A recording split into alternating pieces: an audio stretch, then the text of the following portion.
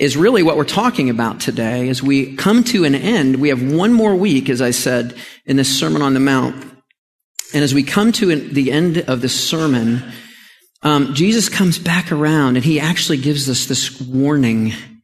It's this warning, and he says, you know what? You can live your whole life being a religious person, and you can think that I know you. Did you hear that? Not that you know me. You can think that I, Jesus, know you because you've done a lot, because you did Santa's wish list, because you proclaimed Jesus, because you gave a lot of money, or you sacrificed time. And Jesus gives this sober warning, but it's not, but lo, yea, verily, you didn't do enough. You weren't spiritual enough. It's, I didn't know you. I didn't know you. My purpose, Jesus says, is to do the will of the Father. And what is that will? It is to lavish the love he has lavished on me to the world so that it might know him. Hear these words from Jesus. Not everyone who says to me, Lord, Lord, will enter into the kingdom of heaven, but the one who does the will of my Father who is in heaven. On that day, many will say to me, Lord, Lord, did we not prophesy in your name and cast out demons in your name and do mighty works in your name? And then I will declare to them, I never knew you. Depart from me, you workers of lawlessness. Let's pray. Lord Jesus, we step again back onto that mountain, this time very sobered by this warning at the end of your sermon.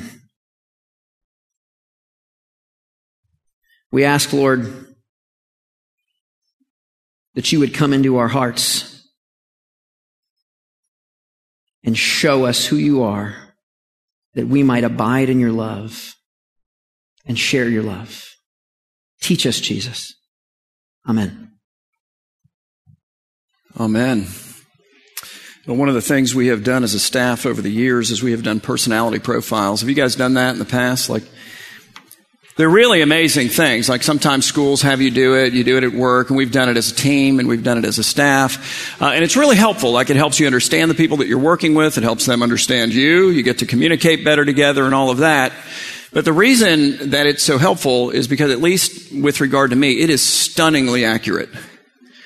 Shockingly accurate. You read all of the character traits and qualities and personality quirks and whatever about yourself, and even the things that you really wish were not true, yeah, they're spot on, are they not? I mean, they're dead on true. And I remember years ago, my wife was reading a book on personalities, and she was trying, I think, to help understand our kids a little bit better. And I could hear her just gut laughing in the other room. And I mean, this is not a funny book, and I know that this is the book that she's reading. So I'm thinking, what in the world is going on in the other room? So I go in the other room, and she's sitting there in bed reading, and she's laughing, and then she starts to read to me about my personality. And in the book are super specific examples of exactly what somebody with my personality does. And I've done all of them. It was scary. The book's like, this is not the right person to send out to trim the bushes and trees because he's just going to cut it down to the ground, So he doesn't have to do it again for another year. That is exactly right. And that's even the reason I do it. One of the things we've learned over the last 27 years together is on the extremely rare occasion that I'm found with clippers in my hands, she needs to supervise, or she's going to be left with palm trees with one palm frond because I couldn't get it. That's it. And the other thing that I thought was really kind of helpful, actually insightfully helpful, was it talked about people with my personality. It said, it's really good, it's really helpful, I might even say needful, but anyway, when you come to us with a story, you start with the bottom line and then you tell us the story. The mechanic came by and he was looking at, whatever the air conditioning system or something like that. And man, it looked scary and la la la la la la. Listen, just tell me it was $45, okay? Because otherwise, I'm freaking out the whole, I'm calm out here, but in here, I'm thinking to myself, how is this story going to end? And is this story going to end? It's a little of both. And my mother-in-law, who now has dementia, but before she did, she was famous for this, just the long, meandering, where is it going story. And she reserved them, I think, just for me. And she only told them to me as I'm walking out the door, which is awful. It was just cruel and vicious on her part. So I'd be going somewhere, and I'm the, 10-minute early person, and so I've calculated my route, and I know if I have to stop and pick something up, I've factored that into my time schedule, and I'm leaving just at exactly the right moment, and she'll catch me in the kitchen and go, "Hey, Tom, I've been meaning to talk to you about," and inside I'm going, and by the way, she and I totally love each other and get along. I know some people have issues with their mother-in-law. That has never actually been the case for me. I am the only person in the family who can actively and openly make fun of her, and she laughs, and we laugh, and she makes fun of me, so it goes both ways. But I devised a system by which I could say to her, can we cut to the chase? So here's the whole system. She says, "Tom, can I talk to you?" I stop. Inside, I'm freaking out. But out here, I'm calm because, she's my mother-in-law.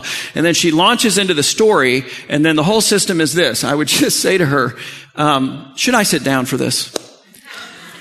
And she knew that meant get to the point, which she would do. So here's the deal. If you have my personality, or if you just listen to that really sober passage of Scripture from Jesus, and out here, you're pretty cool. But in here, you're kind of going, "Holy cow, man. What was that?" I'm going to give you the bottom line up front, okay? And then we're going to talk about it, and maybe it'll help you relax, at least incrementally. So the bottom line for today is this. It is that followers of Jesus, and wait for it because I worked on this, follow Jesus. Makes sense, right? Followers of Jesus follow Jesus. So here's what followers of Jesus never do. They never say, "I am a follower of Jesus," and then never follow Jesus. Even if at times it looks like maybe they did follow Jesus for a season of time in their lives. It's like Sunrise Boulevard and Federal Highway. And if you're from Fort Lauderdale and you routinely drive that road the way that I do, this is immediately going to make sense to you. If you're going to go on a cruise and you've never been here before and you're just visiting, let me help you with this, okay? So Federal Highway runs north and south through Fort Lauderdale except for about a mile, where it converges with Sunrise Boulevard, at which point, if you're coming from the north, right, Sunrise and Federal at that point go west for about a mile, at which point then it diverges from Sunrise, and it goes south, and Sunrise keeps going west. I think what Jesus is saying is, look, in the last day, there are going to be people who claim to have followed me, but they didn't follow me. They just kind of merged with me for a while. And here's the moment of truth. It's when I went south, because I'm Federal Highway, and they looked down Federal Highway and they saw taillights. And they listened at the direction of Federal Highway south and they heard sirens. And Google Maps started blowing up on their phone going, no, don't do this. This is going to mess up your whole day or your week or your month or maybe even your life. And so they just kept going west. And then here's what they never did. They never turned around. Followers of Jesus follow Jesus. Now, and I think it's important for you to hear this. Followers of Jesus don't follow Jesus perfectly. And they don't follow Jesus like always consistently. There are times when our path and his path, and we're running along going west on Federal and or Sunrise, depending on the choice you make when it diverges, okay? And we get to that choice and we look down Federal Highway and we're like, not this time, Lord. Taillights, sirens, Google Maps is saying, bad idea. And it's pretty reliable, Google Maps, incidentally. So I'm going to keep going west. And they keep going west. But here's what happens. At some point, the pain in here of leaving Jesus behind in traffic is greater than the presumed pain of just being with him in traffic. It's like at some point I so miss him that I'm willing to be in traffic if I can be with him than if I just keep going west. And that point might happen in Andrews Avenue, which is like a half mile down the road. Great, they turn around. Maybe it's University. Maybe it's the Everglades. Maybe you get to the Everglades, you're like, nope, still going west. You get on an airboat, you start shooting across. Somewhere then you turn around, or you get to Naples and you're like, no, I'm going to keep going. I'm going through Naples. I like Naples. There's a great restaurant there. You pass right through. Maybe you turn around then, or you get on a boat. Now you're out in the Gulf. The point is not the when. The point is that it happens. Followers of Jesus follow Jesus. And Jesus doesn't just say that to us here in this part of his Sermon on the Mount. He says it in other places too. I'm going to give you just a few of the places that he says it, because I think it's kind of like color commentary on what he's saying in his Sermon on the Mount.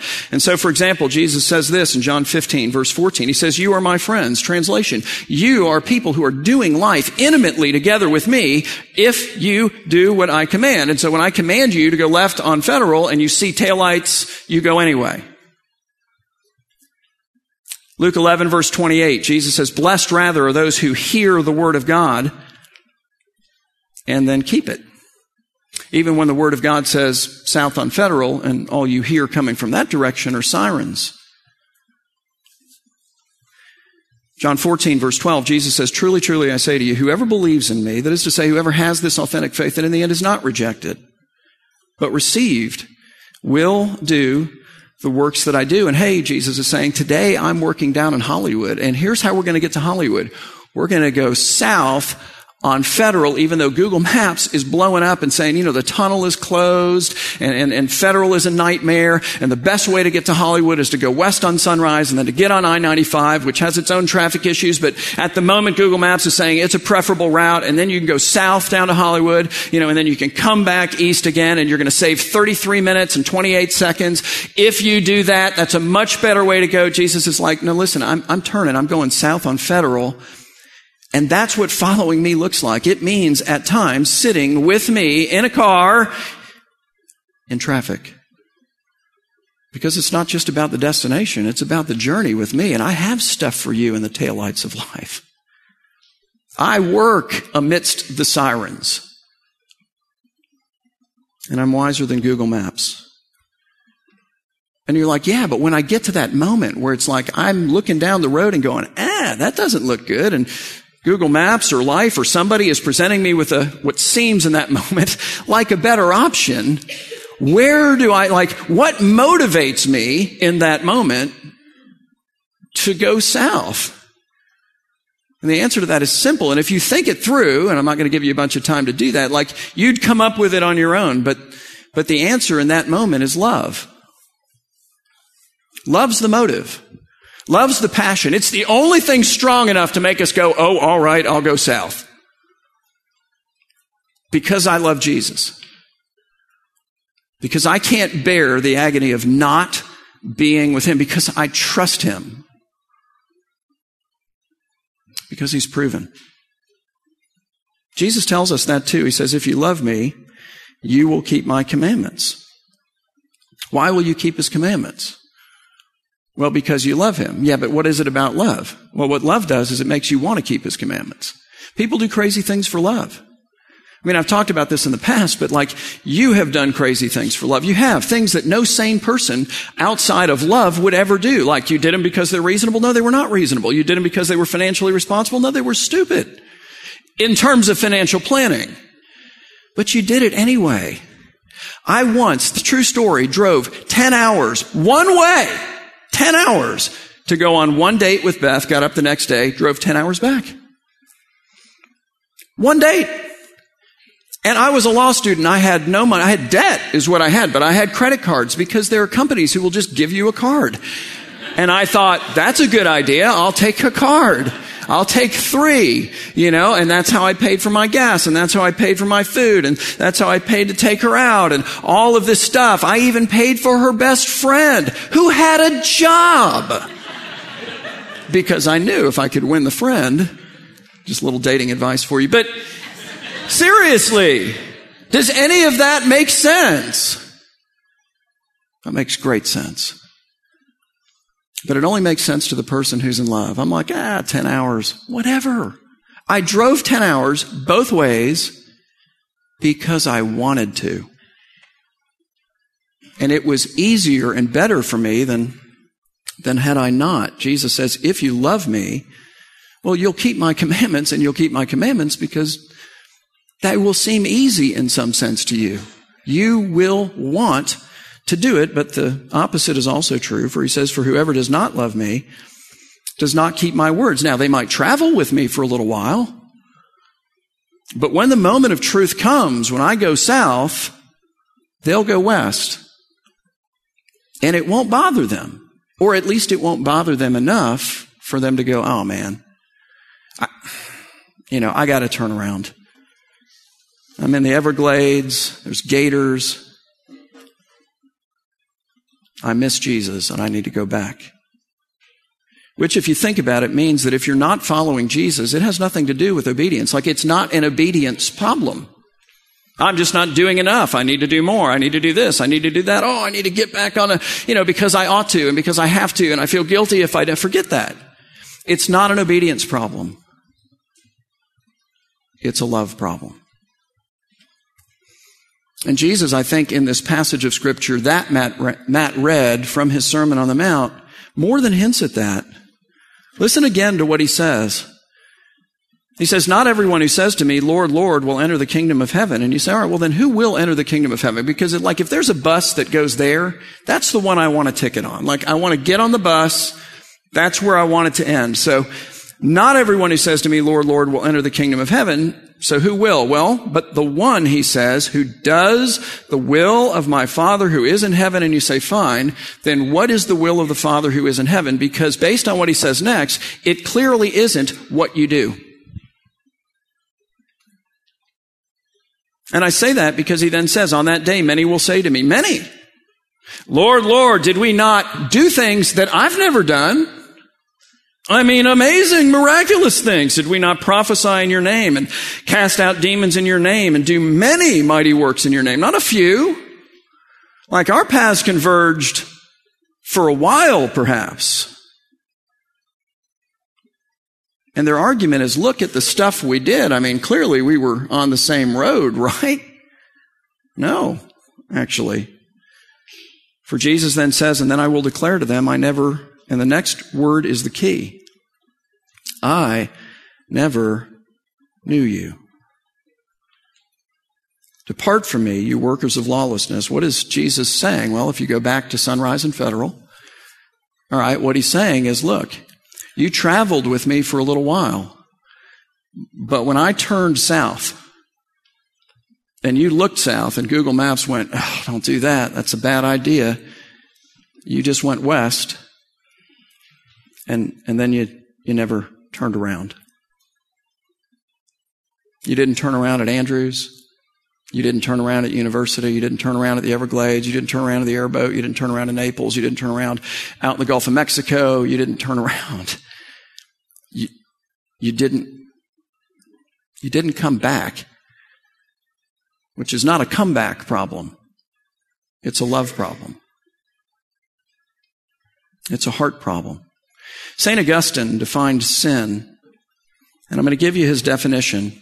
But sin is sort of an interesting word for us today. It's sort of like a word that nobody uses anymore, and everybody has its own definition. It's a great biblical word, incidentally. It's a real thing. We might want to deny that it's a real thing because that makes us feel better about ourselves, but that doesn't mean that it isn't real or that it isn't true. And I love the way that he defines it. He says sin is disordered love, meaning it's loving things in the wrong order. You get the idea? And Jesus is saying, look, love me first. And when you love me first, when the crisis moments come and I say, you know what, I'm going south here. This is what my road is. You love him enough, you'll go with him. Or at the very least, if you keep going west, that love will so afflict you that at some point you just go, oh, whatever. I'd rather be with Jesus in traffic. And you join Jesus in the traffic. I'm going to give you an example, and I can do this because she's not here today. I hope that I can do this. But she is not here today, and that's my wife. So As I said earlier, my wife's mom has dementia, which is a terrible disease. I mean, I don't know if you have much experience with that or have dealt with people who have dementia, but it is a truly difficult road to walk. But the truth of the matter is, she's been managing her mom's life on some level for most of her own adult life. So the reality is, as we've moved through life together, as she's moved through life, and, it's always been, where is my mom going to live? And she's lived with us, or she's lived across the street, or she's lived a mile away. She's, well, how are we going to take care of her? Because she's blind too, and the blindness came long before the dementia. So she can't drive, and so then what are we dealing with? We're dealing with all of her shopping. We're dealing with all of her doctor's appointments. We're dealing with all of her medications that Beth has to take and put into these little medication things so that, Monday and Tuesday and Wednesday and Thursday and Friday and Saturday and Sunday. You get the idea? She's dealing with monitoring all of the food in her refrigerator all the time because she can't see the dates and it might be expired and now she's going to eat something and make herself sick. You start working through the details of all of this stuff and it's something. We're talking about taking over completely financially, covering excess cost. We're talking about figuring out what to do with her condo and figuring out what to do with the condo association. We're talking about insurance claims. We're talking about Medicare. We're talking about Medicaid. There is a gold star, I'm convinced, in heaven for any person who makes their way through Medicaid for any other person, or maybe even if you just make it through for yourself, because it's insane. And every time you ask an expert about it, they give you a different opinion from the last expert. And then the next expert, and then the next expert. It is alone enough to make you go nuts. Then it was, when do we move her from her condo, and how do we take care of that, and how does she not have so much income that she doesn't qualify for Medicaid, and now where do we put her? And now we then have to put her there, and she put her there, and moved her there, and then on top of that, it is the incessant phone calls. That is the result of the disease, in which your phone rings again and again and again and again and again and again and again and again and again and again. I'm describing one day, and again and again and again and again. I'm not even to 10 o'clock in the morning yet, and again and again and again and again. Okay, we'll stop at noon, and again to ask the same question. It's pitiful. And it's difficult.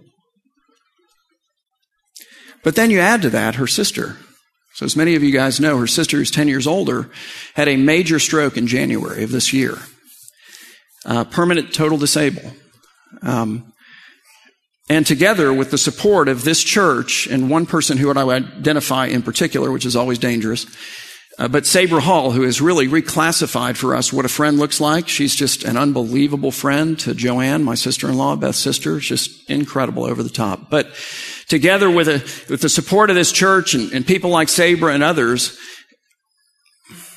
Beth has managed 99.8% of all of that. We got to fight for her to get this kind of care. Hey, do you think we could raise enough money to send her to frankly, one of the best rehab facilities in the southeastern United States for as long as she can be there, to give her as much of a chance at functionality as we can, because she's 64 years old, which means she does not yet qualify for Medicare. And then she has this worthless piece of property in Tennessee that doesn't even have a street going to it, but its assessment value is a little bit higher than the largest amount you can have as an asset and still qualify for Medicaid. So let's work through that now. You get the idea? It just goes on and on and on and on and on and on and on and on and on. And I would ask you, what drives her on? Because if you just look at it from a purely selfish perspective, Google Maps is freaking out right now. And I gave you the answer, so the answer is love. And the question is, for whom? Because it's not just for her mom and sister. The answer is for Jesus. What moves you on is that's what going south on Federal Highway looks like in this season of life for her. Love's the motive. It's the game changer. It makes it go, or otherwise it doesn't go, or it doesn't go for long, because then you just get exhausted, and then you're bored, and you don't feel the payoff, and it's really just about you. And then it's like, the next thing you know, you're going west on Sunrise, and you just keep going, because Christianity was this thing that tried and failed, but you never really connected with the one who has made you to love him and be loved by him. We love because he first loved us. When that love captures us, then we love. And we don't stop. Followers of Jesus follow Jesus. Martin Luther put it this way, and you know this to be true. When I say it, you'll go, yeah, that's right. He says a religion, a faith, is what he's talking about, that gives nothing, costs nothing, and suffers nothing, is ultimately worth nothing. Isn't it? He's right. So followers of Jesus follow Jesus, and they follow him when the traffic is going smooth, and praise God that there are seasons of life in which that's true, which we're all like super thankful for, and the traffic makes us more thankful for when it moves quickly. But they follow him through the traffic too, and they realize that in the traffic, they're with him. Sort of like driving 10 hours to go on a date, Do I get to be with her? Yep, all right. Sign me up. Love's the difference maker. So with that in mind, as we prepare our hearts to come to the Lord's table in a few minutes, I want to ask you a couple of questions. And the first question is simply this: do you know Jesus? And I say that because what he's inviting you into, like with this scary sounding and sober warning that Matt read to us today, he's not inviting us into fear. Just like he's not inviting us to now go out and try to prove that we're, part of the deal, and maybe if I do this and I do that, then God will accept me. And no. He's inviting you into love.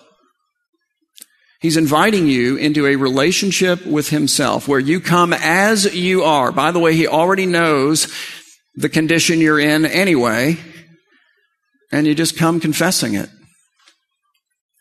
And you find in him a love that you're not going to find anywhere else, a forgiveness that no one else can offer, a newness of life that nothing else will bring, a power, the life of God within you that you can't buy and you can't manufacture and you can't purchase by being a good person. It just doesn't work that way. He fills you with himself, and as you grow in your relationship with him and fall deeper and deeper and deeper and deeper in love with him, here's how it works. You discover that your capacity to stay in the traffic with him, to make the left turn when that's the direction he's going as opposed to going straight, because that just seems easier, well, that capacity grows too. So do you know Jesus? Secondly, are you following Jesus right now, or are you somewhere in the Everglades? Or maybe just at Andrews. I mean, it could be at Andrews, but are you following Jesus now, or on a road of your own? And here's the cool thing, like no matter how far you've gone, okay, now I'm in the Everglades, okay, now I'm in Naples, okay, now I'm out in the Gulf of Mexico. Here's where the analogy I've used breaks down, because when you turn around, you don't have to come all the way back to Naples and then across the Everglades and then across Sunrise, and now I'm on Federal and I've got to look now for Jesus, and it doesn't work that way. Jesus says, I am the good shepherd. What does the good shepherd do? Well, he lays down his life for his sheep, but in addition to that, he takes the 99 and he pens them up safely in the sheepfold. And what does he do? He goes after, actively, the one who has strayed away.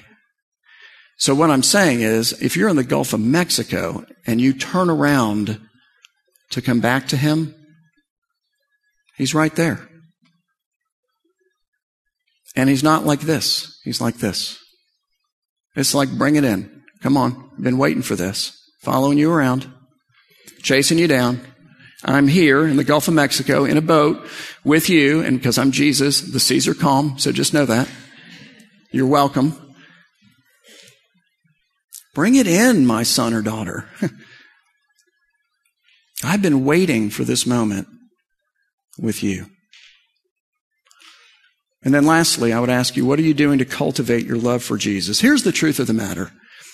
Most of us here, all of us to some degree, just don't have time for Jesus. That's not an obedience problem. That's a love problem. We're too busy with what?